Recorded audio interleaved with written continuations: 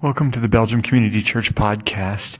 It's Pastor Joe, and I was thinking the last couple of days about waking up in the middle of the night, sometime within the last month. I don't remember the night, but I woke up and I was terrified.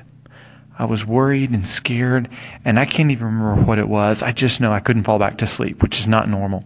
I usually sleep straight through the night. And in those moments, as I lay there, I was thinking, what can I do to try and deal with this and get past it?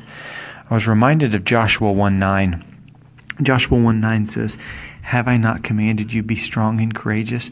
Do not be afraid, for the Lord your God is with you wherever you go."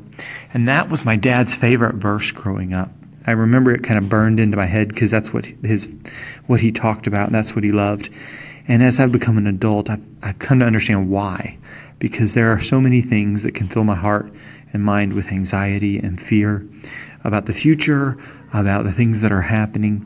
And so that verse came to mind. And as I thought about it, I remember laying there thinking, is this even appropriate? Can I even say that this is true for me? That God is with me wherever I go? Because he was saying this to Joshua. And in that moment, I was reminded of the book of John, where Jesus says that he is going to send the Spirit who will be with us and in us. And I realized I actually have a better promise than Joshua had. I have a better promise than Joshua 1:9, because not only is God going to be with me wherever I go, he's actually going to be in me wherever I go. And so there's no cause for fear. So as I meditated on that in the moment and realized I have a better promise, I was able to deal with my fear, not because I knew everything was going to be okay, but I knew who was with me and who was in me in that moment. And so I was able that night to sleep in peace. I hope that's something that's encouraging as you deal with fear, anxiety, worry about the future.